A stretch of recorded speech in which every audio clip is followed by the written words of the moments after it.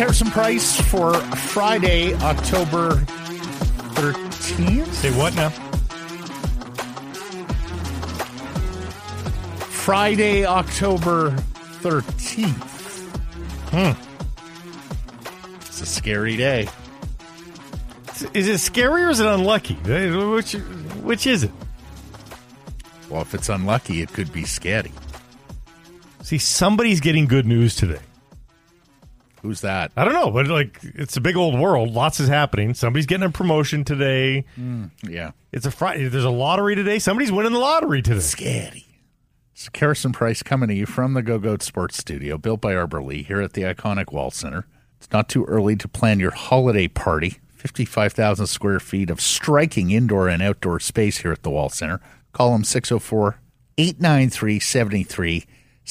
Matt Sakaris alongside Blake Price, Grady Sass, hitting switches, conducting things. This show, a presentation of the Applewood Auto Group, celebrating 25 years. We're right now at Infinity in the Richmond Auto Mall. Lease a 23 QX50 from 3.49% or 23 QX60 from 2.99%. And at Applewood Nissan Richmond, Applewood Nissan Langley, Applewood Nissan Surrey. Finance the 23 Rogue from 3.99%. You can lease or finance the 23 or 24 Leaf from 6.99% because, Blake Price, it's all good at Applewood. It really is. Love my QX60. Bodog poll question today. Connor Garland, $1.5 million retained for Dante Fabro. Who says no? The Canucks, the Predators, neither, or both?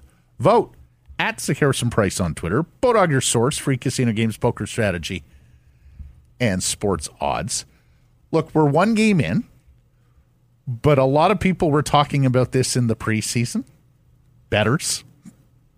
If the Canucks punch above their weight class this year and make it into the playoffs, those sorts of teams tend to be the teams that generate Jack Adams finalists.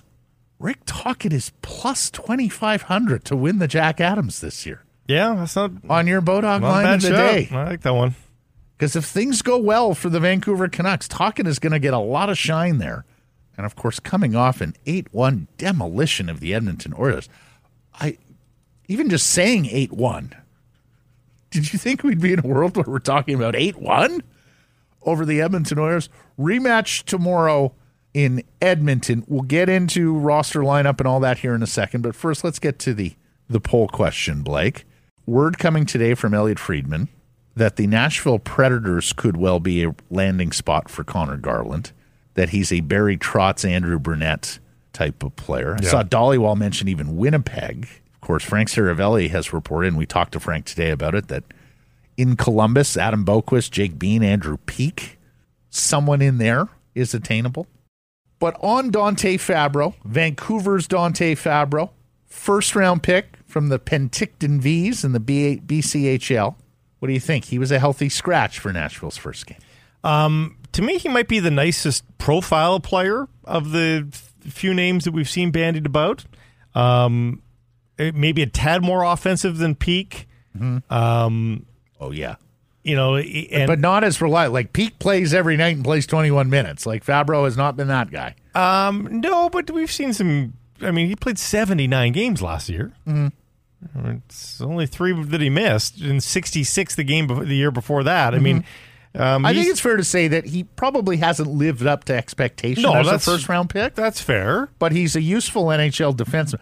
The question for me is, how big of an upgrade over Noah Juulsen is he? He would be incremental, but he's an upgrade. But if it's just incremental, you're subtracting a guy who's playing on your top line right now, and by any way you cut it, is playing in your top 9. And as we've always said, the underlying numbers on Garland are pretty good. Scored a goal on opening night, and if you're gonna move him out, what does that leave on the wings? More on this in the welcome. Ilya Mikheyev's health is key to this. If they're pretty confident that Mikheyev is within days to short amount of weeks away, then I think you can still be pretty confident in a move like this.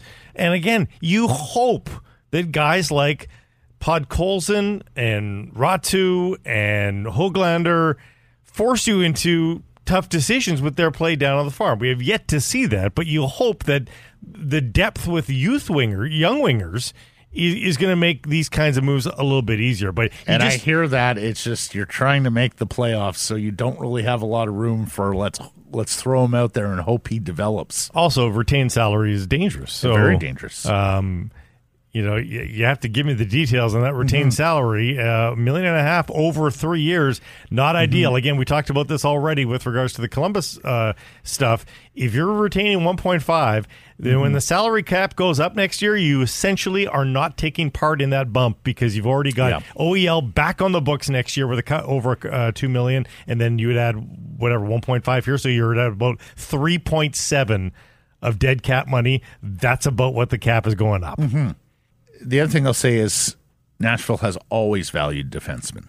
Now, you think that continues with Barry Trotz in the GM's chair and David Poyle in retirement? Perhaps that changes, but Nashville has always been, we're going to draft and develop defensemen, then we're going to draft and develop more defensemen, and then when we think we're good at defense, we're going to draft and develop even more defensemen. So you do wonder there. Winnipeg, and let me just put a name out there. I don't have any particular information, but Ville Heinola, who is hurt and is on season-opening injured reserve in Winnipeg, I think there was a hope that he would develop a little more quickly than he has. He actually made the NHL out of his draft year in 2019, played 8 games for the Jets, played 5 games for the Jets the next year, then 12 the season thereafter. Just the 10 last year, so it's been a bit of a failure to launch there. Was nip and tuck to make the roster at the end of this year. But that's a 22-year-old defenseman with some pedigree, so you do wonder whether there's a deal to be made there or with one of the other Jets. Left shot, though. Defense. He is a left shot. Out. Yes, absolutely. He is a... Smells kind of like a Jack Rathbone, except for Heinola was a first-rounder. More size. Yep. No, way more pedigree than Rathbone. But in terms of and has played way more NHL games. The development not going to. No, I understand, but I think he's a cut above Rathbone. Anyways, vote as you see fit. That the Canucks are willing to retain money on this does make it an easier trade somewhere, but as Blake points out, it comes with some risk down there, and there's even talk of a sweetener. Let me just say for the record, I am absolutely not retaining money and paying a sweetener. I mean, it depends on the player coming back. But if we're talking about $1.5 million retained or even more, then I am certainly not up to paying a sweetener unless the sweetener is a guy who is failing out of this organization, like a Jack Rathbone or something like that. A spare part that it's clear the organization has no more use for. Nobody would view that as a sweetener, though. That would be... No, he was just on waivers for free. Yeah. And by the way, 7 games difference between Heinola and Rathbone. He was on waivers for free, but he was on waiver. If you claimed him, you had to put him onto your roster. So there is a bit of a distinction. A lot of teams will say, well, we don't want this player on waivers because we don't have room for him on our team, but we'd like him in our organization. Extra contract added too, right? That's true. They've got some room there. But of course, that would be the case with any sweetener. I a true unless sweetener? It's a draft pick. I mean, or an unsigned player writes too. I'd be more inclined to not retain and sweeten at this point. And I know we just ranted about peeling off draft picks, but to get out from underneath the bad contract, I would almost be inclined to sweeten with a draft pick rather than retain money at this point. Teddy Bluger did not practice today, and this is not turning into a very good story because Teddy Bluger was exceptional in preseason. He was huge on the penalty kill for the Canucks. They didn't miss him in Game 1, although the Oilers did score a power play goal in 4 opportunities. So he doesn't look like he is playing tomorrow night. Carson Soucy is the good news story here. He not only skated on his own before practice, but then joined practice in a non-contact jersey. As you'll hear later, Jeff Paterson reports he's moving around pretty good. Again, don't think he's an option for tomorrow, but the initial week-to-week diagnosis that Rick Tocchet gave, which he has since amended and saying he's doing better, gives you a little more hope for Carson Soucy, and I do think you're going to see him somewhere on this 5-game road trip that begins tomorrow in Edmonton, then makes its way to Philly, Florida, and finally Nashville. Still no Guillaume Brisebois, and there was a practice goalie at UBC today as Thatcher Demko gets over the flu. And, of course, Casey DeSmith got a little bit of run in his first regular season game with the Vancouver Canucks because of it in period 3. Yeah, it's been a little bit of adversity, a little bit of a mess in terms of moving parts here to start the season.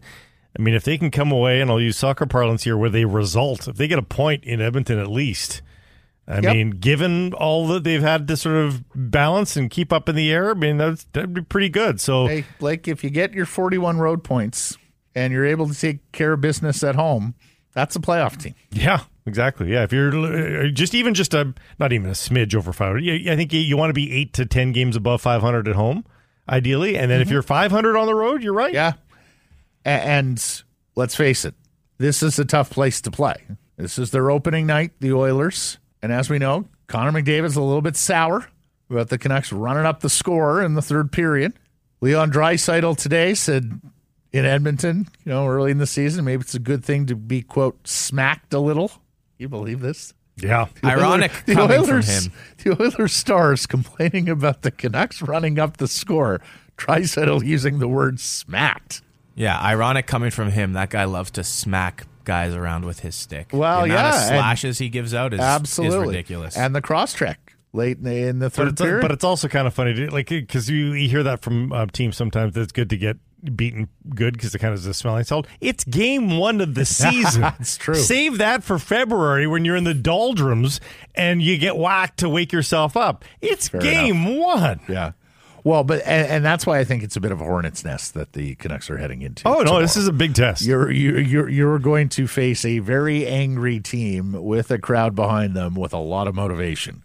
And in fact, we talked about this on Rinkwide on Wednesday with J-Pat Blake. When you look at this opening 6 games of the Vancouver Canucks schedule, I think it was highly important that they got that win on opening night, because that game and the game in Philly are probably the best chances for a win. It's going to be hard tomorrow. Florida is no picnic whatsoever. I mean, the defending Eastern Conference champions and a team that's been to 3 of the last 4 Stanley Cups. Although their decor is in shambles right now. But is it with Oliver Ekman-Larsson playing 26-32? What was the score? Including 9:40 of the third period? What was in the what score? Was described as an excellent debut. They lost with the Florida 2-0. Panthers. They lost 2-0. Well, but 2, Grady. They only gave up 2. A loss is a loss. Think of how many they were giving up with OEL on the ice last year here. No. A loss is not a loss if you're only giving up 2 with Oliver Ekman and Art Larson on your first pair. Playing a half an hour. No. And Forsling's with them? Is it an all-Canucks, ex-Canucks first pair? Yeah. From the hockey news. Look at the rest of that decor. It's a bunch of randoms you probably haven't really heard of. No, I've not heard of anybody there. It's... That defense core is something else. The quote from the hockey news on OEL, it was a continuation of everything we'd seen during camp as he gobbled us up ice time in all situations and looked just as solid in Florida's end as he did on the power play. It's crazy. So those games will be difficult. And then the game in Nashville, and look, Nashville might be down, non-playoff team last year, but they have one of the great goaltenders in the world, right? Got a shutout last night. Yeah. So you're going to have to beat UC Saros to end the trip in Nashville. And then, as we always know, and this is a learning of 12 years ago, with our friend Pat Byrne, the sleep doctor, that first game back to the West Coast on Pacific time after a long trip, and I know they have 2 days, but that St. Louis Rangers back-to-back home games on the 27th and 28th, you wonder where the body clocks are, you wonder where everybody is coming off the trip. So, very good win for the Canucks, and I would argue a needed one to avoid yet another dreadful start to the season. Now, the other thing I wanted to get into with the Canucks. There's more? There's always more, Blake Price. Again, with this team, that's usually a fair statement. It's usually the case. Yeah. I guess it's just because it was the first game of the season and people are forgetful. Mm-hmm. But I saw all the hue and cry about John Shorthouse not doing the game on Wednesday. And he's not doing the game tomorrow either. And we'd like it to be different. I would much prefer if the powers that be at Rogers anoint John as more of a national guy and put him on Canucks broadcasts when the Canucks are in the national game.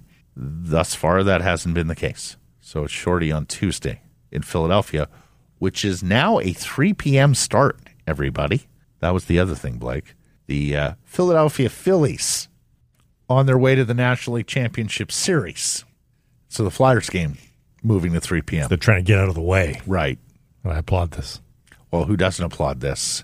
And that's truly one of the good hockey towns in the USA. Mm-hmm. Like, there's not a lot of them, but the Flyers punch above what most NHL teams punch within their given market. There's a culture, there's a history. There's absolutely, there's all those things. There's an identity. Yeah. There's the great unis. There's typically a pretty... Those pants. There's gritty. There's gritty. Torts. There's Cooperalls. There's torts. Cat a hat. And I went to one game at the Spectrum as a teen in the upper deck, and wow, that is some upper level for in Philadelphia for the hockey game. Those people are out for blood. So anyways, adjust your calendars, your watches, get off work early if you need to. 3 o'clock Tuesday from Philadelphia. Does that mean I get work off early? Never. Oh, shit. Hold on. Watch your tongue. We have gotten some feedback on the amount of curse words on this show. A gentleman with the last name Sass. First name Frank. Spelled exactly like yours. Saying, guys, a little less cursing on the show. And then you pipe in and drop an S word? I'm not going to say it. What was your punishment as a child for when you used to swear in the house, Grady? Were you grounded? Was it soap in the mouth? No dinner? Cuss jar. No. Cuss jar. I didn't really swear much as a kid. It's when I got into the media I started getting big we corrupted you. mouths. Yes, yeah. Right. Okay. I thought everybody on TV was so prim and proper. And then one day I was like, take your kid to work day or whatever, and a cousin of mine took me to the CTV National News Bureau in Ottawa, and I saw all these people I'd been watching on television and heard how they spoke off camera. Wow. Yeah. That was eye-opening. Mm-hmm. Rick Dollywall. There you go. Anyways, we got a little out of hand yesterday with the curse words with Patrick Johnson. I blame PJ. We'll be better today. Here's a one-off. Come on. Well, I wouldn't say that. 3 off. BC Lions in Hamilton, and speaking of those early starts, a 4 o'clock kickoff for the Lions. I know they're having a watch party down here at Red Card downtown. Again, Hamilton is fighting for second place in the East here, so they have a lot to play for. And if the Lions do lose this game, then you can start planning Saturday, November 4th, 3:30 p.m. for the West semifinal. The BC Lions will host it. Playoff tickets are on sale right now. Of course, we don't know if it'll be Saturday the 4th in the West semi or Saturday the 11th and the West final, although one more BC loss or one more Winnipeg win delivers the Lions to the semi for the second straight year. They will host that football game. Might as well keep it interesting, right? Might as well kick the can down the road. Winnipeg's on a bye this week, so get your win this week. Then force Winnipeg to go out and beat Edmonton next week. And if they can't do that, then hey, now you're down a break in the set, but might as well win your next service game and see what happens. Right. Yeah. Soccer, where the Canadian men's national team continued to disappoint, and in a big way.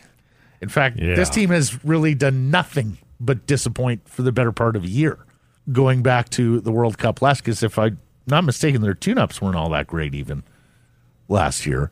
They get obliterated in Japan today. Over at the half. In a friendly 4-1. They miss another PK, although this time... They chose the right... Well, the last two. Laren has now missed one recently, and so is David.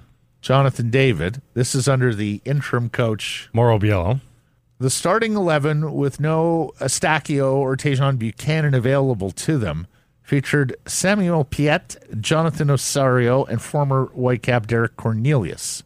That's so really nice for those three players, but not exactly your best 11.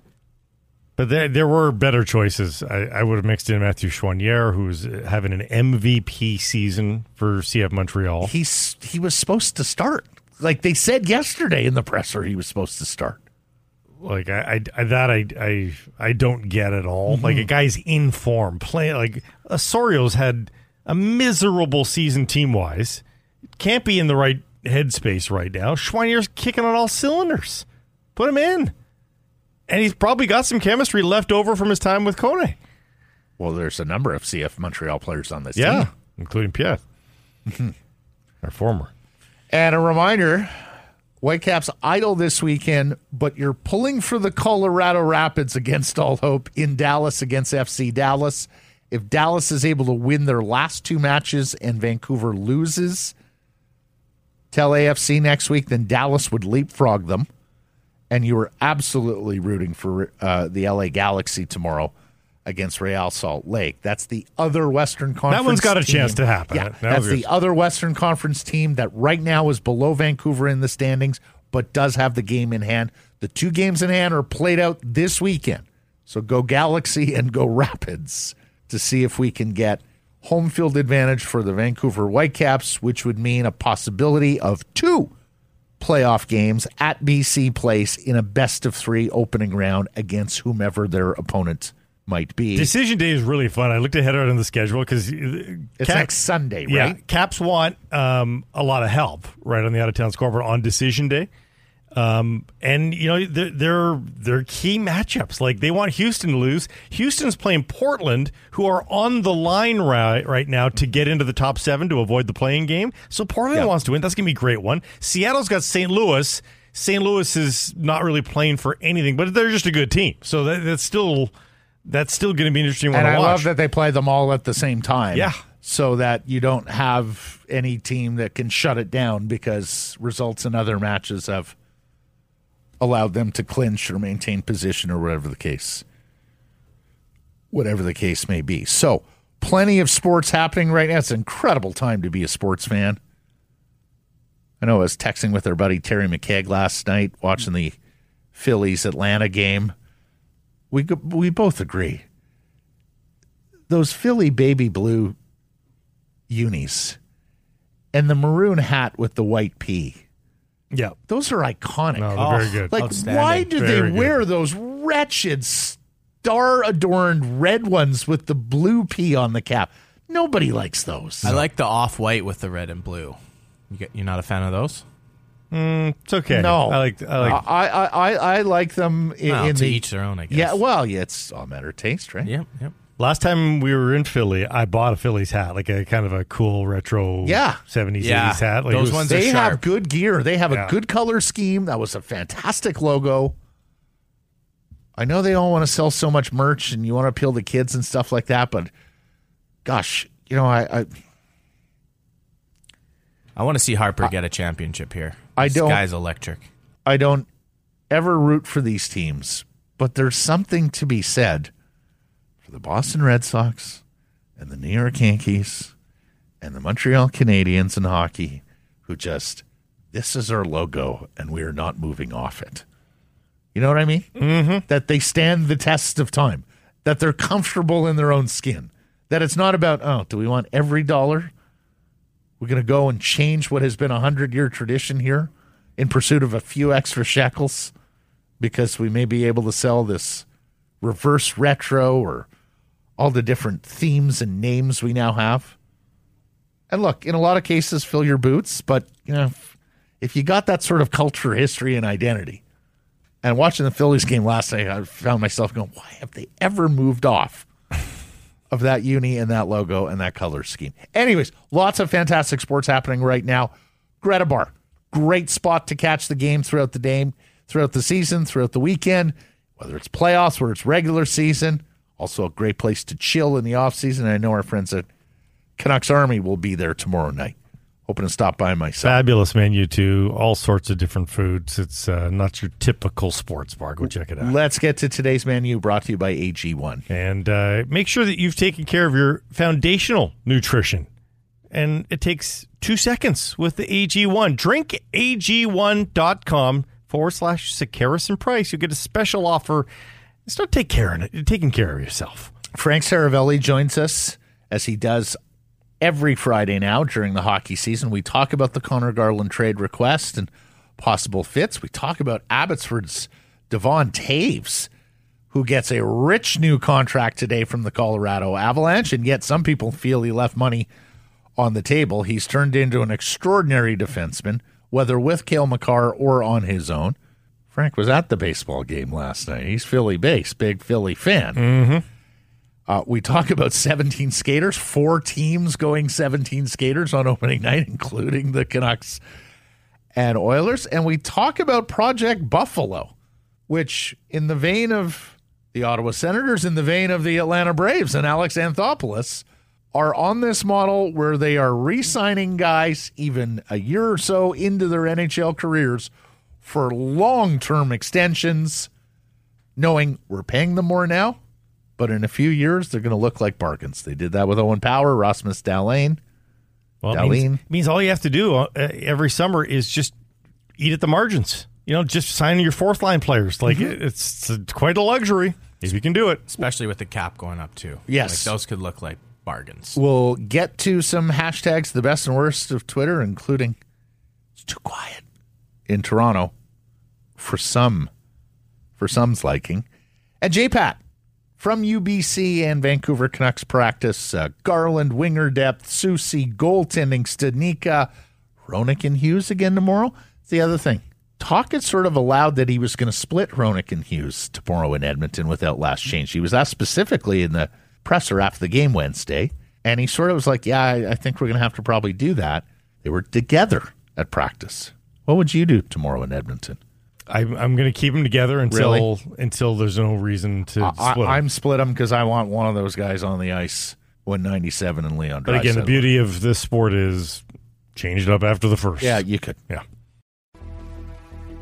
Let's get into it. I don't know if it was malicious. Probably not. But I do know it was another WTF moment. My question to ownership would be, was it worth it? And the architect, and I use that term loosely, given there wasn't much architecture, more finger painting with this team. It's like the running of the Bulls in Pamplona. You know someone is going to get hurt. That's what you all need to understand here, right now. Wasn't long ago that a perceived strength of the Vancouver Canucks was on the wings. That was before Bo Horvat was traded and JT Miller moved to center full-time. That was before Brock Besser became more playmaker than finisher. Now, opening night notwithstanding here, we'll see. Maybe he's back to being a goal scorer. And that was before a couple of prospects, Vasily Podkolzin and Nils Höglander, took backward steps in their development. Now, with Connor Garland wanting out, the Canucks are left with an interesting decision. Well, there may well be a deal to be made with Columbus or Nashville for a defenseman, even a right-handed defenseman. The club has to consider weakening itself on the flanks. Minus an injured Ilya Mikheyev, and who knows how much time he'll need to get back to being the player he was. That's a pretty significant injury and surgery. A lot of guys will tell you that whole next year, first year back, they don't necessarily feel right. So we'll see how much time it takes Mikheyev to get back. And in his absence right now, Garland is playing on the top line with Paterson. Scored a goal on opening night. With Podkolzin in the minors, and Höglander still not trusted beyond fourth-line duty, subtracting Garland actually puts a lot of pressure on Phil DiGiuseppe and Anthony Beauvillier in the top 9. So they're not as deep as they used to be there, although we'll see. Maybe Sam Lafferty can be part of the solution, possibly play a little further up the lineup. In most cases, of course, getting a defenseman for a winger, that's good trading. But for the Canucks, the upgrade on defense has to be substantial if they're going to further deplete winger depth. That's Welcome At for today. We invite your feedback channels as follows on email live at sekeresandprice.com. You can text 778-402-9680. It's the Great Clips text message inbox on Twitter at Matt Sekeres, at SekeresandPrice. And the Welcome At a presentation of Great Clips. Download the app today, find a salon near you, and there are 37 of them in Vancouver and the Lower Mainland. Happy Hour brought to you by Yellow Dog Brewing, Neighborhood Brewing, Workshop Spirits, and Yellow Dog has been brewing up a little surprise. Angry Otter Lager. It's a crisp, clean, and crushable lager enjoyed by dogs and otters alike. You can find this tasty brew at all Angry Otter locations. End of the workday. Treat yourself to a Yellow Dog, Neighborhood, or Workshop Spirit. No matter what you're buying, folks, when you're out in the world looking for this, that, and the other, I think you want to support businesses that you feel good about supporting. You can feel good about supporting the Applewood Auto Group. They've made the car business and communities around them a whole lot better with their work in the community. Go and find out why it is indeed all good at Applewood. Visit them online anytime at applewood.ca.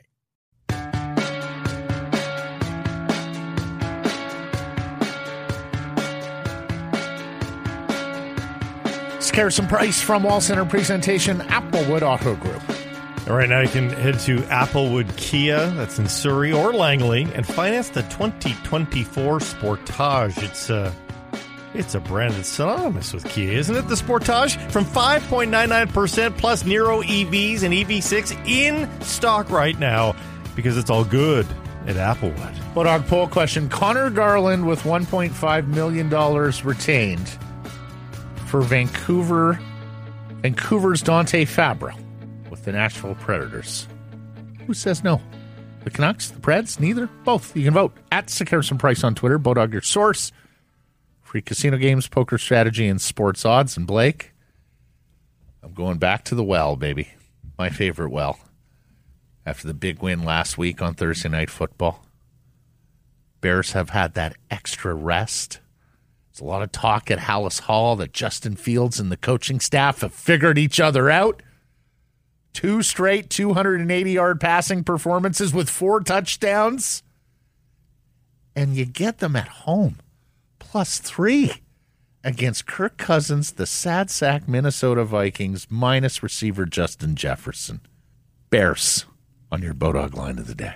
And yes, I feel like the SNL skit Superfans. Minus the accent. The Bears. And the heart attack. Joined now by NHL insider Frank Seravalli of Daily Faceoff and the Frankly Speaking podcast. How we doing, Frank?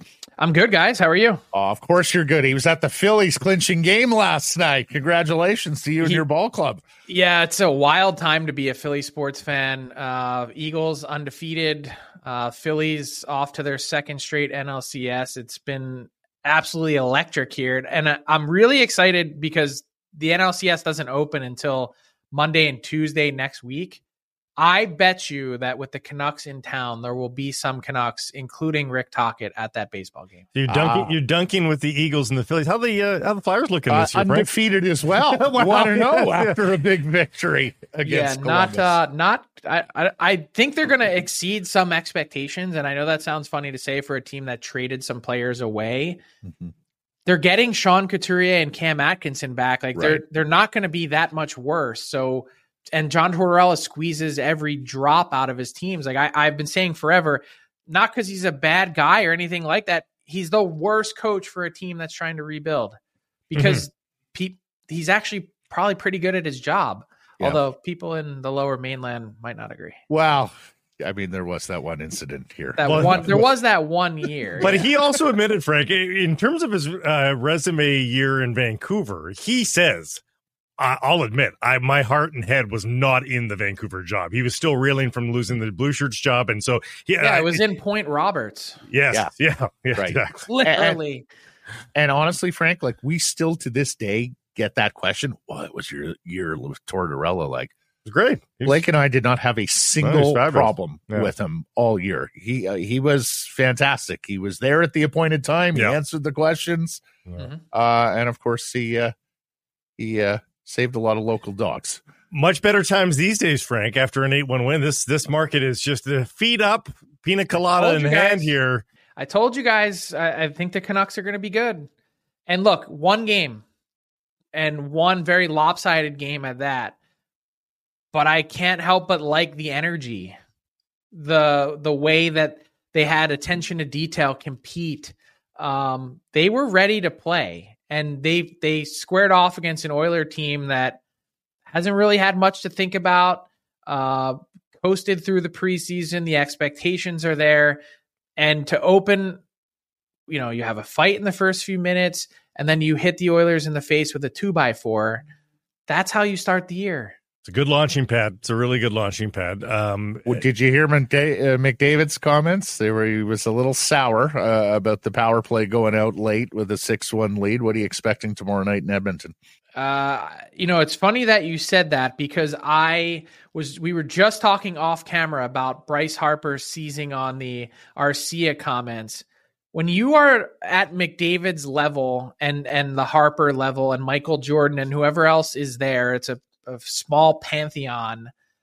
You need something to get you excited for game 2 of 82. Yes. And getting drubbed on the road to start your year is one thing, but being upset about we're not playing Pogs here. Like, this is for keeps and it's the NHL. Like, what do you expect? And it's also a team in Vancouver with really wonky special teams the last few years. The power play's been okay, but why not? I love it from Rick Tocchet. Like, hey, we're sending you a message. We're here and we ain't going anywhere. We're not just going to take our foot off the gas because you want us to. Just to be clear, Pogs are the little plastic coins. Is that what Pogs were? Remind me. Yeah, it's 1993. I'll just transport you back there. Yeah, used to carry a plastic tube of them on the school bus, and you'd play with your buddies. And you always had one that was a metal one, and it was called the hammer. And if you slammed it down, you play for keeps. Yeah. You got to take the other kid's Pog and take them home with you. It was awesome. Vaguely remember this. So I think we played marbles like that. Yes, exactly. Marbles and slinkies? Jeez. Yeah, we're old. Yeah. Karis, you just dated yourself. Oh, I know. Dig out a little hole in the mud and then roll marbles towards it. Anyways. Yeah. Connor Garland, what are you hearing? Nothing new. I think this is one of those stories that's probably going to settle down for a bit. Look, the best way to move on for both sides is to play really well. And I like the statement on opening night. Really nice little nifty play. I've been really consistent in my comments around Connor Garland since he arrived in Vancouver. He has openly kind of said, especially after that first season, that he hasn't really felt comfortable. I think there's a good player in there. I think there's a guy that works his ass off and competes. And I think he plays a lot bigger than he is.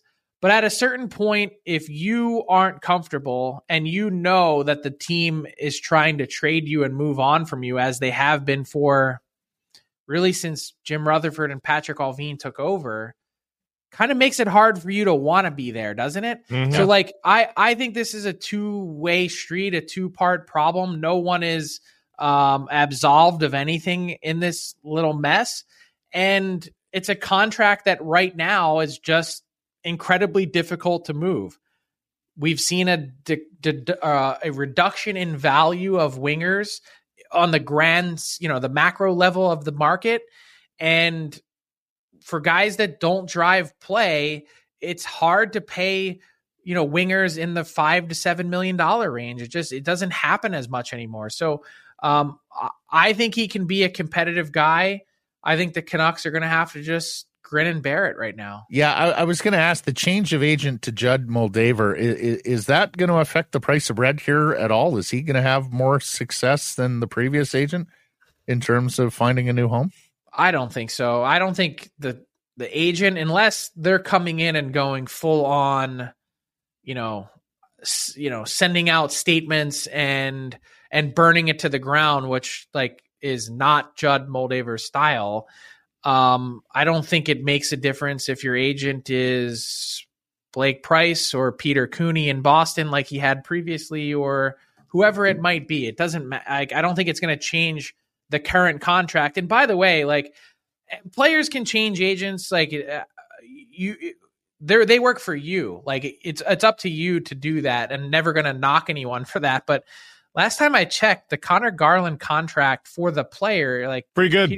Peter Cooney, he did a pretty decent job. He did a really decent job. I've seen you talk about the Columbus surplus on defense. Do you think there's a possibility of these two sides getting together? And then talk to me about Nashville, where Dante Fabro's a healthy scratch. Yeah, opening night. The Fabro one, maybe not as big a surprise. They're Fabro, I think, is one of those guys that, when David Poile was outgoing, I had him on the Frankly Speaking pod, and I said, did you accomplish everything that you wanted here in this teardown? And he said, 5 out of 6. And I said, all right, well, who's the 6th guy? He said, well, I can't tell you that. He's still here. Well, now you know. Yeah. And I he's in that same pay scale and range as the guys that the Columbus Blue Jackets are trying to move. Boqvist was the healthy scratch in Columbus. I think they're open to moving Jake Bean and Peak as well. They're anything in that 2 to 2-3, 2-5 range. If you're playing on the bottom pair, that's not necessarily ideal, and definitely not ideal for a guy that's teetering on the 6-7 range. So in that sense, I kind of feel like it's the last thing the Canucks need is to add a guy that may be slightly overpriced or overpaid. You'd have to really be a big believer in the defenseman in order to go out and do it. Maybe you could make the argument if you feel like Boqvist is young enough that you can see some change. For me, he's too small. He's undersized to really be that guy. But I think I'd be a lot more interested in Peak.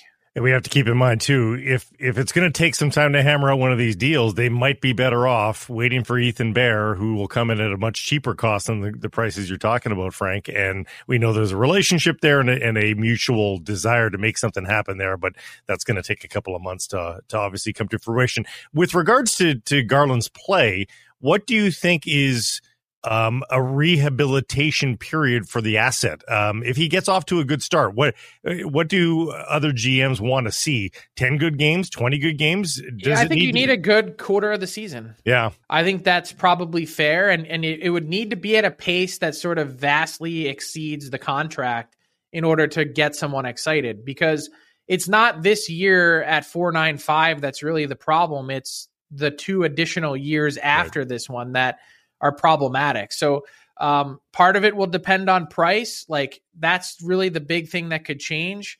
Whereas before, the Canucks they would have to pay someone to take on the deal. If maybe they could get to a spot where it's just take him off of our hands for free. I don't know.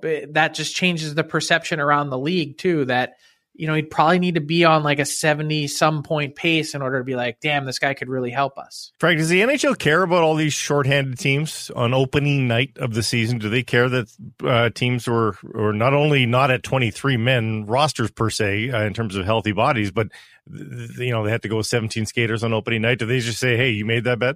I think that's their response is, we set the limit. No one told you to go above it. Right. And I get that perspective. I personally think it's a bad look for the game. I think a 4th consecutive year of frozen flat salary cap it's good for no one. It's not good for the teams. It's not good for players. Like, let's say pick a team that has really been in jail these last few years. I think of Toronto. I think of teams that did it right and properly mapped out their salary cap in 2018 and 2019 and said, we're going to reach and spend on all these guys, but we're going to get a 3, 4, 5% increase every year along the way. That's going to help these contracts work. And then all of a sudden the rug's pulled out from under you and it doesn't increase at all. How are you supposed to get by? How are you supposed to then reshape the bottom half of your roster?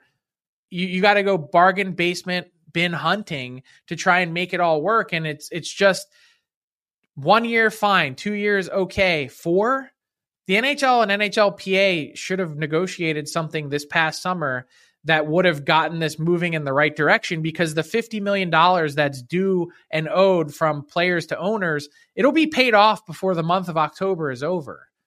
That's how insignificant the sum is. And not only is this painful for players right now and teams, but the fact that the cap didn't increase last summer and now the next 2 seasons, according to the CBA, are tied to a very specific increment of 5% increase, it means that you've also now cut back the number that it will be for these next 2 years. And so I don't think the NHL is upset, because they're like, we've got the best cost certainty going, especially as the cap is relinked to revenue. Yeah.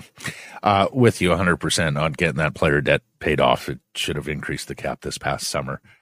Abbotsford's Devon Taves has a new deal with the Colorado Avalanche. There was some wondering whether Colorado would go this route given the age of the player. Tell us how all that came together. I think it was hard to deny Devon Taves that kind of deal. Like, it became a point where, 7 years might maybe feel like a bit of a reach, but if you're the Colorado Avalanche and you can win 2 more Stanley Cups in that time period, you're like, yeah, whatever. We'll deal with years 6 and 7 when we need to.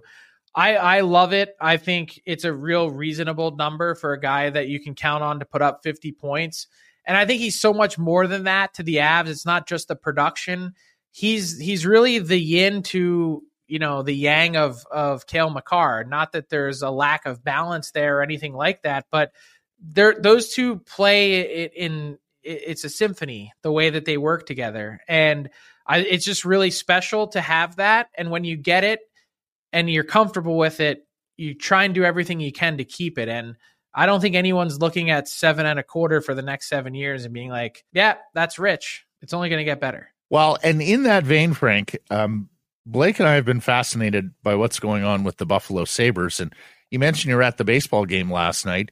It was the Atlanta Braves and their Canadian general manager a couple of years ago who said, to hell with the young, cheap, controllable years for all these young stars that we have. Let's sign them long-term. We'll pay more for them now, but we'll be paying less for them several years down the road, and we'll have them under control. Buffalo seems to be taking a page from Alex Anthopoulos here in the way they're conducting their business. Tell us what your feelings are on it, and tell us whether you think they're onto a new paradigm here in the NHL. Well, they're actually following the Ottawa Senators. If you That's right. They're kind of doing it too. Yeah, they're doing it too. The Sens were the original team that just said, we're going to get every single guy we can as part of the fabric of our team to commit to us. And, maybe the first year or two of those deals, you're feeling a little pinch between the shoulder blades, but it's, the middle part of these contracts and like, look at some of these guys, like look at the Jack Hughes deal in New Jersey. We were just talking about this on Daily Faceoff Live. 2 goals to start the season, 99 points last year. And he signs that 8x8 deal. And you go, at the time, I was like, why did you have to commit to that? He had a 50-point season and a 30-some point season. It was kind of like if you just look purely at numbers, a very Nathan McKinnon-like start to his career for a number 1 overall pick. And you go, man, that felt so early. Like he could have went out and had another season like that and you still would have paid the same thing. But then he has the 99-point season, and it's at 8. And in such short order, I think right now you're looking at it and you're going, that deal is an absolute steal. It's a Nathan McKinnon deal. You're exactly right. It's a Nathan McKinnon deal. But think about what it's going to look like 5 years from now or 3 years from now when the cap is $100 million. They're literally laughing. So the Sabres and Sens have taken the same approach. Tim Stützle is already in the same category as Jack Hughes in terms of elite play. And now the Sabres got their guys on the back end locked up with, I think the Dahlin deal, even at 11, is good. It's a different situation than Power, but he had 73 points last year, and these guys are, everyone on their team's locked up that matters through 2030. 2030. Do you know how far away that sounds? Oh, I know. That doesn't even sound like a real year. Then, are we going to have flying cars? Are websites still going to even exist? Mm-hmm. Will there be podcasts? We don't know the answer to any of these questions. I don't know what I'm doing next week.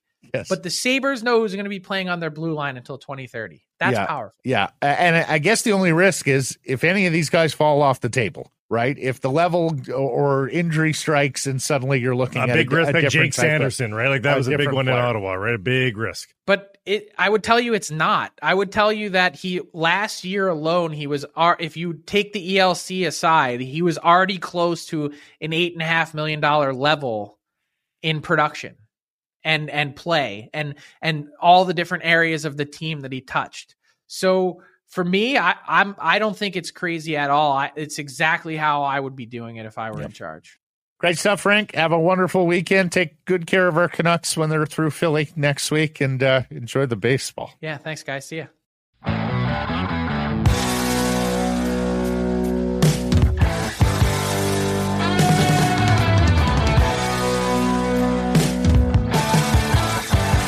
Harrison Price from All Center. And a presentation of Applewood Auto Group. Hashtags is the best and worst of Twitter.com. It's brought to you by Jason Hominick of Jason.Mortgage. If you have a great rate on your mortgage, still need equity out of your house, Jason has a solution where you keep your great rate, you access that equity without touching your existing mortgage. If your mortgage is up in the next 6 months, now is the time to reach out. Find him at Jason.Mortgage. At Province Sports, could the SFU Red Leafs make NCAA Division I men's hockey work? The Steve Ewan story enclosed, talking about how longtime coach Mark Coletta, who's been there since, I believe, 2008, keeps dropping them into these NCAA friendlies. They've already played University of Michigan. That one didn't go well, an 8-1 loss, but they just played Colorado College, and that was only a 6-3 loss, and they've got the doubleheader in January against BU and BC out in Boston as well. They're doing the math. They're going to self-fund it if they can get the go-ahead. They are pushing. Because they're a Division II team and there's no such thing as Division II hockey, they immediately get bumped up to Division I if they can make the program work. And I know people will say, well, they're just choosing hockey over football. That might just make some sense in the end from a budget standpoint. Football's a lot more expensive a sport to put on. I'd like it not to be instead of. I'd like it to be in addition to, but that might remove some of the sting if they replace one major program with another. Well, two things.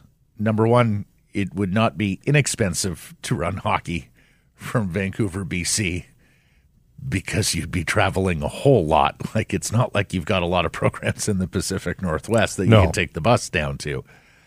Secondly, you wonder whether self-funded means Simon Fraser University alum Francesco Aquilini getting involved from a financial standpoint and with, of course, the addendum of the practice facility up Burnaby Mountain on campus, which we heard about from our friend David Quadrelli of Canucks Army. I will buy you a massive steak dinner. Good. If the Canucks have a practice facility on Burnaby Mountain. I think every part of the story you outlined is totally makes sense, except for the arena on top of Burnaby Mountain. You know what, Grady? Clip it. You're on. You're on. Okay. All right? Yeah. Do we have a timeline on this? Yeah, what's the parameters of this? It has to be announced the next 6 months. We need some terms and conditions of this deal. Next 6 months. Oof. Well, I sort of want the next year. The next year. Split the difference. Beginning of 10 months. I'll give you 10 months. Best I can do. 10 months from October 13th. So that's August then. That's mid-August next year. Huh? Okay, you know what? Did Rutherford not say they would have something in place later this year? But I have a feeling that was Rutherford's way of sort of maybe pushing the file. Exactly. Yeah. Maybe hoping to kickstart some things. He kind of did that with the Rogers Arena renovations too. He sort of announced those before anybody had okayed it. All right. I'll buy 10 months steak dinner. All right. At Offside DH, quote, get off your butts. We don't do a lot of Leaf stories here, but this one is worth your while. Well, it resonates for any sports fan, I think, really. Joe Bowen rips quiet Leafs fans at the home opener. The 40-year-plus play-by-play voice of the Toronto Maple Leafs on the broadcast against the Montreal Canadiens the other night, quote, once again, I've got to give the crowd here a thumbs down. I know Toronto audiences are different, but my gosh, really? Get off your butts and stand up.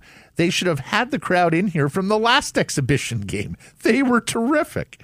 The Globe and Mail's Cahal Kelly wrote, Toronto does crowd noise the way Utah does Oktoberfest, which is a great line. Not a bad line.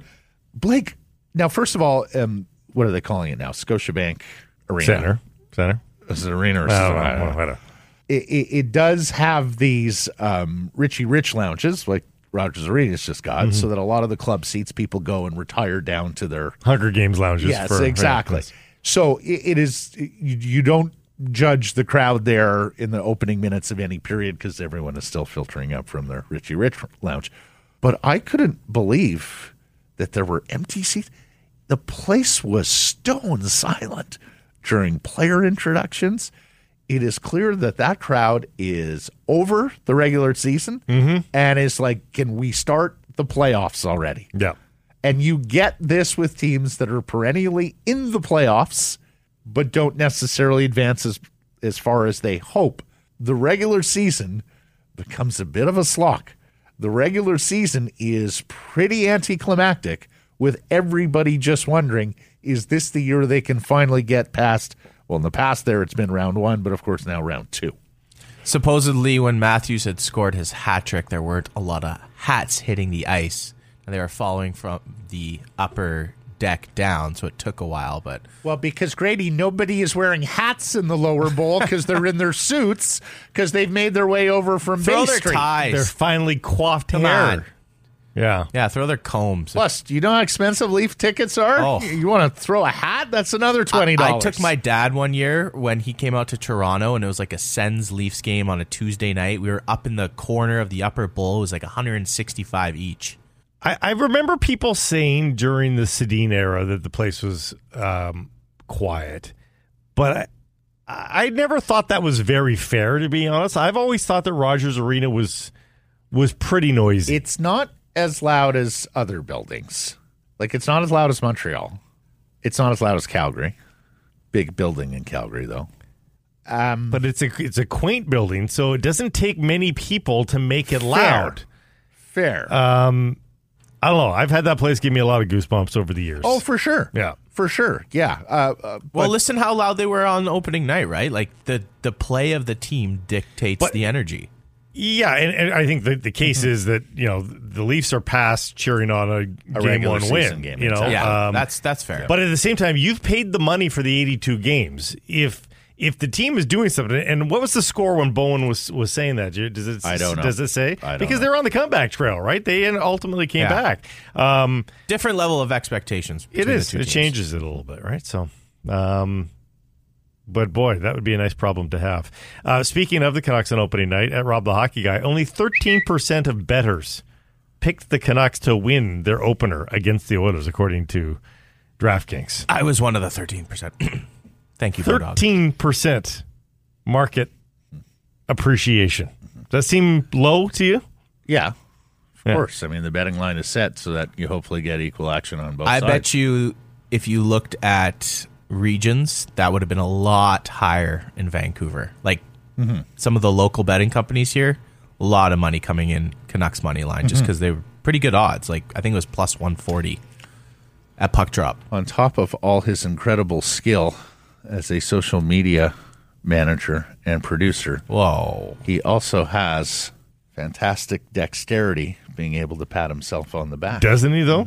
His wingspan I have to and take my flexibility. wins when I get them, Incredible. but I get real quiet when I don't. At IOC Media, IOC Executive Board suspends Russian Olympic Committee with immediate effect. This happened a couple days ago. The Russians tried to take over and annex 4 Ukrainian regional sports authorities. Like, not even the Ukrainian IOC, but basically like provincial sports federations. Yeah, like BC Hockey. Yeah, exactly. Yeah. That's what got them this ban. Yeah. Look at how ridiculous that is. Yeah. So the IOC is going to consider neutral athletes from Russia for the Paris Summer Games next year and the Milano Cortina Winter Games in 2026. But no anthems, no flags, and of course, no propaganda value for Vladimir Putin, if that's the case. Because you concerned yourself with regional sports authorities?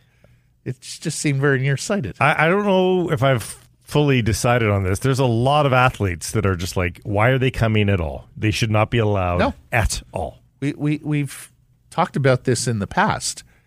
The rapprochement strategy with Russia and China and other states of, okay, if we can't talk to you if we can't find common ground politically, let's do so in the areas of art, culture, and sport because, we got to talk somewhere. It hasn't worked. No. You know what worked? Banning the Springboks during South African apartheid. Yeah. They didn't get to see their national team, their beloved Springboks. And if you haven't seen the movie Invictus or the fantastic documentary, The 16th Man, go out and see it. And it was young people in New Zealand protesting games between their beloved All Blacks and the Springboks that got that done. Yeah. And then all of a sudden, you had nobody to play if you're the Springboks. And then, of course, Mandela steps in. They host the Rugby World Cup. That affected positive change. At NFL Rookie Watch, Russell Wilson's final stat line tonight: 13 of 22, 59%, 95 passing yards, 1 passing TD, 2 interceptions, a 46.6 passer rating. This is the first time Wilson has thrown for under 100 yards with 2 INTs in his career. We are truly witnessing the end of an era. Goodness. The interception he threw into triple coverage last night in the first half, I was just, you never would have seen that in Seattle. And Sean Payton didn't really sugarcoat the performance much. No. Well, he was beside himself after that pick. Yeah. I mean, Russell, of all people, it's already bracketed coverage. Then the linebacker drops. You throw it into his hands. Russell Wilson to the Jets. And maybe Aaron Rodgers go back the other way. Who says no? Aaron Rodgers, I'm sure. Yeah, Aaron Rodgers would. Could he block it? I don't know. Well, how much money needs to be paid? Salary, how much money needs to be paid Russell Wilson after this year would be the question. Right? Well, and Rodgers go one more year as well. But you do wonder, because there's talk that Denver's going to trade their wide receiver, Jerry Jeudy. You do wonder whether Peyton has now looked at it and go, I can't win with this guy. Let's make the move. And if you're the Jets, you look at it and you go, we've got this great defense. We need a little bit more quarterback play. Wilson's been better. Jeudy was seen dancing, entering the stadium, to which people, one tweet went viral saying he's looking pretty excited. In fact, I'm paraphrasing, looking pretty excited for a night where he's about to catch 3 balls for 26 yards. He got 3 balls for, I think, 14 yards. Maybe he thinks maybe he knows it's his last home game there. Yeah. Well, that was in KC, wasn't it? It was in KC. Oh, sorry. Yeah. Yes, it was. My bad. At Big Head Hockey, Columbus Blue Jackets center depth for tonight: Patrick Laine, Boone Jenner, Adam Fantilli, Sean Corrali, extra Kent Johnson. Fresh off a 40-point season, Johnson's a healthy scratch in Game 1, and the Blue Jackets lose to visiting Philadelphia. 2 things here. They're playing Laine at center. Mm-hmm. Whoa. Yeah, well. And they're playing Sillinger on the wing, and, Sillinger had a pretty good rookie year. Now, Johnson was drafted as a winger with a hope of becoming a center. Right, but that he was scratched, period, Grady. Yeah. Yeah, that doesn't make any sense. That's a Babcockian move. Yeah, exactly, like Pascal Vincent. Vincent, I don't think is any cuddly guy, by the way. Early on, he seems almost like a Babcock understudy in terms of player relations. Pascal, you have the example right there of how not to do it. Yeah. You got the gig because you're not that guy. And that's hashtags for today.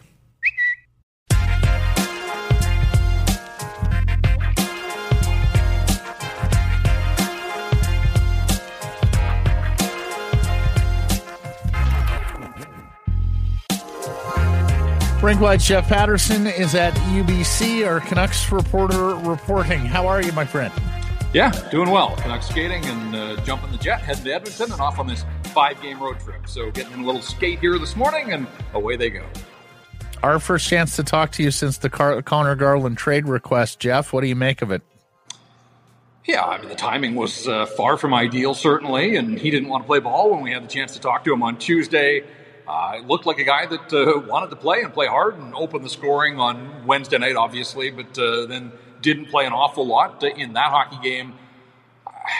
There's always moving parts here. You don't know all of the factors. And again, we tried to pin Garland down about the truth and the accuracy of this and the reasons behind it.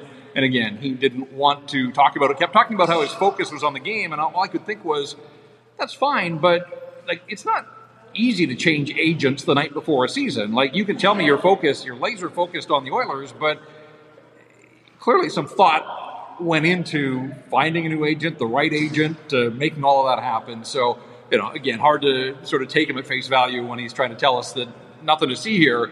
I think there is something to see here. And we know that the Canucks have been trying to shop him for a while. If this is now him saying, fine, I do want out, we'll see if the pastures are greener elsewhere. But in terms of opportunities, I mean, hard to beat getting a chance to skate alongside Elias Paterson and Andrei Kuzmenko on the top line for the Vancouver Canucks. So, if he truly wants out, I think the best thing for him would just to maximize this opportunity to play with Paterson and see if that can't lubricate things. But ultimately, the contract remains an issue here, and if the Canucks have to retain, there's a couple of things that come to mind.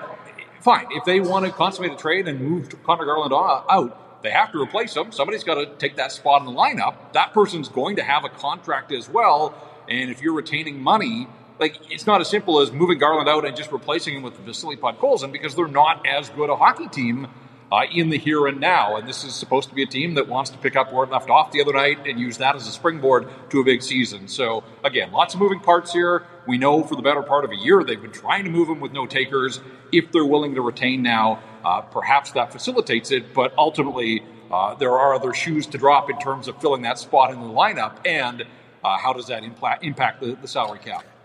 Yeah, very well put, Jeff. I mean, maybe Garland was just finishing his summer business with the agent. Then he turned laser focus on the season. You're absolutely right about the winger depth and how to replace him. We're asking on the Bodog poll question, Garland with $1.5 million retained for Dante Fabro. Would you do that? And would you target a defense, or would you target a replacement if you have to move him? Yeah, I mean, Fabro's interesting, a local guy, obviously, and we know that Nashville has a bunch of defensemen, certainly. But again, it's not like Dante Fabro comes here for free. He's got a contract, and there's a price point involved there, so making it all make work and make sense, I do think that certainly for the Canucks, they'd have to figure all of that out. They've been certainly looking to beef up the back end, so I think it makes sense on that level if they can get a player that they think they could plug and play, but it does weaken them up front. And again, Connor Garland, goes these long stretches between goals, and that's sort of been my issue with him in his time as a Canuck. You can't question his hustle and his effort and his determination and everything else, but he's making $5 million. You can't score on opening night and then go 15 or 20 games without the next one. And we've seen that too often from him in his 2 years as a member of the Vancouver Canucks. So I'm looking forward, as long as he's here and he's in the lineup, how does he build off what he accomplished on opening night? I know he didn't play a lot in the third period, so his ice time was diminished there. But I think if you're the Canucks and in a perfect world you can move this player, I think it makes perfect sense that you would try to target the defense and try to continue to chip away at rebuilding that as they have here through the offseason. I would be way more in favor of the Canucks trading for a player, let's say like a Dante Fabro, but then rather than retaining salary, take on a bad contract that Nashville has that might expire before these 3 years are up with Connor Garland, because of course they've got to start accommodating for those big years of OEL dead cap hits coming up down the road. To me, that seems like a better claim. Although that's the problem with retention. Yeah. I look at the Nashville setup, and there's really nobody that I think that would fit that category. But if you find somebody in that space, that might be better to take on. Take your lumps here in year one for the savings that you might get here in year 2 and 3 on that contract. But of course, easier said than done in today's trade market. Let's get the lowdown on what you saw at practice today. And that is, I was surprised that Thatcher Demko was there. I thought they'd just give him another day to get right, but there he is on the ice. And I don't know that he got put through the paces necessarily, because they had the practice goalie as well, Jeff. But were you surprised just to see the whites of his eyes?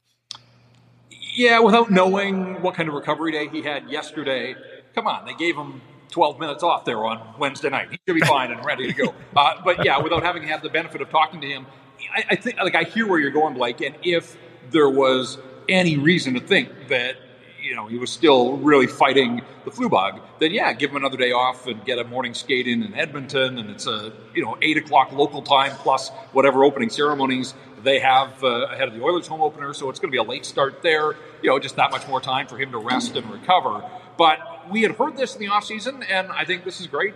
First practice after the win, they had Thursday off, and they've got a practice goalie on the ice. And, even if that means Demko faces fewer reps in practice, it makes sense that you're going to use this guy, you're going to lean on him an awful lot. Why not reduce the wear and tear on your stud goaltender early in the season? So the practice goalie was out early facing shots with Ilya Mikheyev and Carson Soucy before practice, and then joined the group. And it was interesting because Demko was out with the practice goalie, and I thought, wow, they got a practice goalie, but there's no Casey DeSmith, but DeSmith was one of the last guys on the ice. So yes, the two regular goaltenders plus the third goaltender out there, and I just think that makes perfect sense. And again, these are little small incremental items, but in the big picture over 82 games, I think it can all add up that it was the right call to get Demko out the other night. If he wasn't feeling well, there was no reason to stick with him. Same thing with Garland. Quinn Hughes plays under 22 minutes the other night. Again, I like that. In the third period, you don't need Quinn Hughes logging big minutes, and then here at their first practice since their win, they've got a practice goaltender on the ice, reducing the workload and sort of some load management in the early going here this season. So it's good to see that the organization is true to its word, that this was something that they had floated during the offseason, and I just think it makes perfect sense to reduce whatever you can in the way of workload for Thatcher Demko, who is likely to be really busy here out of the gate.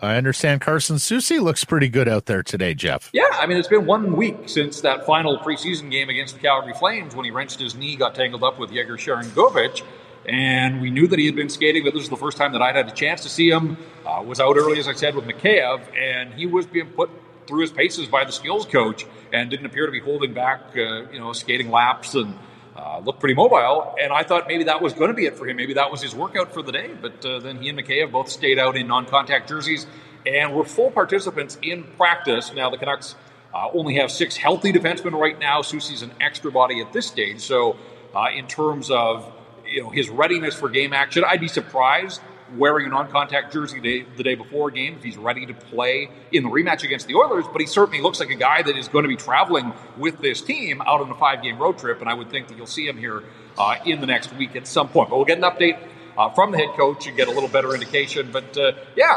way that he got tangled up last week, and then they said week to week, I was prepared to buy into that. It looked like it had the potential to be a fairly significant knee injury, and so this it represents a ton of progress for Carson Soucy to be back with his group at practice here 1 week later.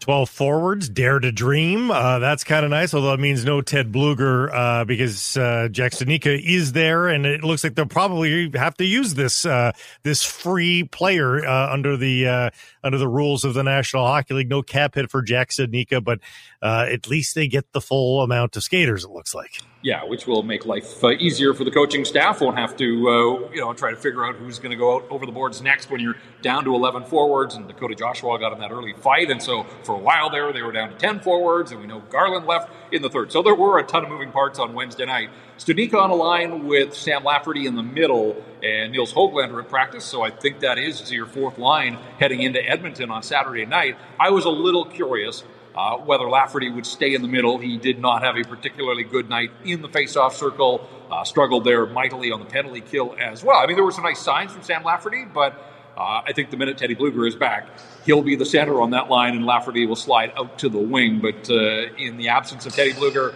and it's funny, not funny in the sense that it's humorous, but when both Bluger and Soucy got injured last Friday night, to the eye, Soucy looked like the guy that was in more distress, and Bluger suffered what was a pretty standard, block a shot, bruised foot, shake it off, and you'll be okay for opening night. And then, obviously, he wasn't in the lineup then and not in practice here. So this has turned out to be more than a week for Teddy Bluger, and no sign of him at all before the practice, and certainly not with the group. So don't know about his availability here moving forward. Is he going to have to catch up with the team somewhere out on the road trip? But in the absence of Teddy Bluger, Sam Lafferty's going to stick around as the center on that line. I thought maybe Studnicka might slide to the middle, and it's possible if Lafferty continues to struggle with face-offs that Studnicka could get an opportunity. But Jack Studnicka very much living day-to-day as an emergency recall in the National Hockey League right now.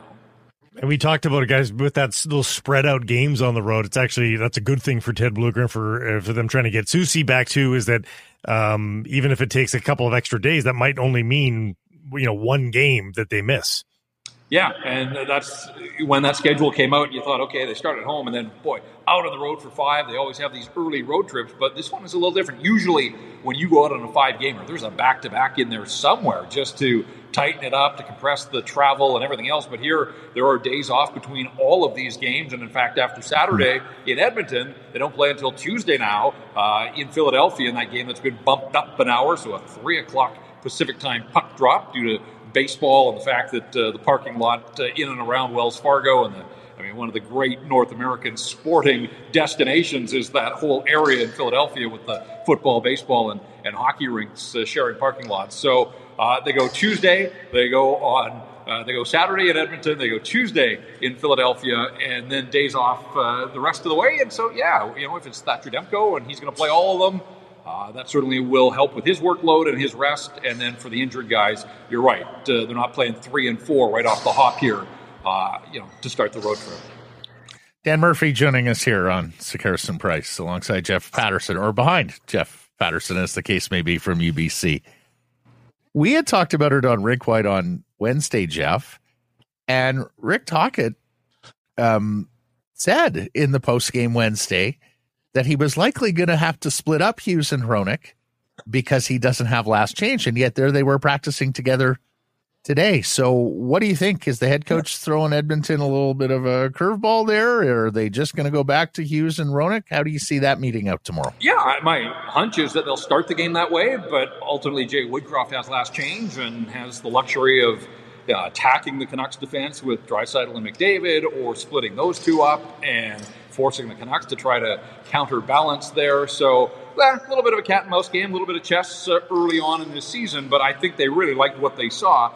I do think the one luxury that Rick Tocchet has here right now is that Filip Hronek has been outstanding through the preseason and again the other night. And if he has to hold down and be the anchor, if you will, on a pairing on his own, I think he has shown that he's off to a really nice start here. The thing that we have talked, though, repeatedly about that is we still have never seen Quinn Hughes and Ian Cole through camp, through the preseason. And if you move away from Hughes and Hronek, I would assume that Ian Cole is probably the guy that's going to get the opportunity to skate with Quinn Hughes. So if you're going to experiment by fire in-game against the Edmonton Oilers, that doesn't seem like the ideal time to see if you could forge some chemistry there. So I think they liked an awful lot of what Hughes and Hronek, and they were out a lot with Miller and his line against McDavid, and pretty much threw a blanket over him, forced him to defend, spent more of the night in his own zone than he's used to and than he likes to do. And I kind of feel the Canucks are going to go with the if it ain't broke, don't fix it kind of thing. But again, the Oilers have last change. They're going to be motivated. Hard to believe that McDavid and Draisaitl at even strength could be any quieter than they were on Wednesday night. So I think the Canucks have to be ready for the Oilers really to come out at them and show that what happened on Wednesday isn't going to happen very often throughout the season. Yeah, it ain't broke now, but that's a team that can break things. No, I know. Cole and Hughes may be the white whale here, Jeff. And for those listening on podcast, Dan Murphy was on the camera shot, mugging behind. Jeff. Marvelous stuff, Jeff. Thank you for this. We'll catch up on Monday. All right. Sounds good, guys. Rink White tomorrow. Blake and Jeff after the Oilers and Canucks.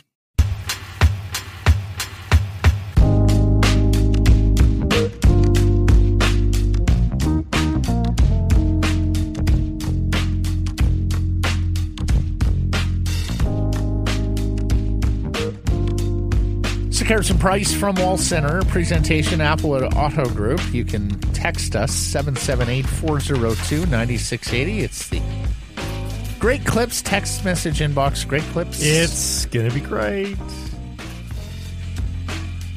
So Phillies beat Atlanta. Canadian manager Rob Thompson over Canadian general manager Alex Anthopoulos in that one. Philadelphia, Arizona in the NLCS. I mean, who would have bought that? I forget the Diamondbacks exist. Yeah, no, honestly, there's not many franchises in the Big Four that are lower profile than Arizona. 4 home runs in 11 games for the Phillies. Nick Castellanos with a moonshot yesterday. And did you hear he did it again, Castellanos? Of course. Back-to-back games with multi-homers. Right.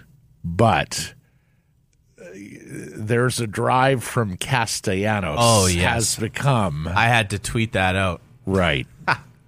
That was Tom Brenneman, the play-by-play man for the Cincinnati Reds, as he was coming back from a break where a hot mic caught him. Using a derogatory term. And in the midst of his apology, Nick Castellanos hit a home run, then playing for the Cincinnati Reds. Oh, this is old, right? Yeah, yes. But during this series, the broadcast crew was doing an item on someone who had recently passed. And, of course, as you know, Blake, there's a more somber tone during that. in the middle of that story, Castellanos hit another home run. Oh, gosh. So He loves to muddy up a home run call. The moral here is that for the producers of these live broadcasts, you don't want that item during a Castellanos at bat. No. He'll make you do the awkward turn. The as we awkward come. turn because, the game is the biggest story. Yeah. Right? No matter what you have planned as your sidebars and your elements to the broadcast. Bodog poll question from yesterday. Is this the year Brock Besser scores 30 goals? Yes, no, or 40? What won the poll? Yes, won the Indeed. poll. Percentage. 78. 79. Very good. No got 11%, 40 got 10%. A lot of people encouraging, and I guess it's us, but I think Canucks fans at large, pump the brakes here. One game. Ron, holy crap. Some Vancouver fans jumped the gun. He looked great, but it was one game. Pucker Glenn, pumping the brakes. Just want the poor bugger to score without the added pressure. I'm sure Brock Besser is checking the S&P timeline for poll questions. Yeah? You You think never he's know. wondering? You think he's at home? absolutely. Rallying his friends, going, can we get this to 80%? That was my quote tweet. I said, yeah, my answer is yes, but shh, don't tell him. You don't want to jinx it. Guy says if he stays healthy, he might have a shot at 40, playing the bumper spot on the power play. And it's not quite as a fixed bumper spot, at least via one game in the preseason. Yeah. There's a lot more movement there, and he seems to be a little lower down more often than not. I can't wait to see where he is on December the 1st. I think let's see what the first 2 months brings. If he's at 13 goals there, then he's rolling. Seravalli said to us, a quarter season, Kenny Holland, American Thanksgiving. You sort of know who you are and what you're not a couple of months into the year. Matt says very likely he can get 26 and 81 now. He looks like a weight was off his shoulders. Happy for him. You say 26 and 81. Let's get him to play 75 games before you're counting. Yeah, That's games. the other thing. Yeah. There were many in the comments going, Brock's trick is to stay healthy because that has been an issue. Yeah. Errors and omissions from yesterday's program. Oh, boy. Oh, Somebody's falling on their listen sword to early. that. I forgot to get PJ's Canucks prediction. I've been bad at that. PJ and Faber, I missed them both. Shame. And then we said Mathieu Choinière was going to start for the Canadian national team because the information coming out of the press conference with the coach was that he was going to start. Then he didn't start. No. So those are the two errors I've got. Grady, you have something, do you? Yeah, a bit of an error on my part. It wasn't on the show per se, but yesterday I was in a bit of a rush to leave in the morning, getting my lunch in order, thinking I was grabbing some leftover ham from Thanksgiving, but turns out it was raw chicken. So I brought raw chicken to work And yesterday. thankfully you took it back home. I'm Yes. just so glad we don't have a microwave in here because Grady is the guy who would be putting microwaving all chicken. sorts of awful stuff in the microwave. Would and you stinking up the microwave studio. fish in the microwave if we had one here? If it was cooked already, just a little reheat. Oh my gosh. Now, Matt says that, but when I have food here, he's always coming over. Oh, what's that? What's there? What you got there? Picking at this, picking at that. Picking at it? Yeah, I've No, seen it done. I don't I've pick seen it at done. shit. I've seen it done with my own eyes. Wow. May have not been my aggressive. food, but somebody else's. Perhaps an intern. Oh, Wow. Throwing you under the bus. Well, it was good Greek food. Oh, Am you I- ate intern's lunch? No, I didn't eat his lunch. You bullied him and just took his lunch? you had to sample one of the chips they had once. Also, more on the discussion yesterday about Bigfoot. Oh gosh. Quick change of topic there. Yeah.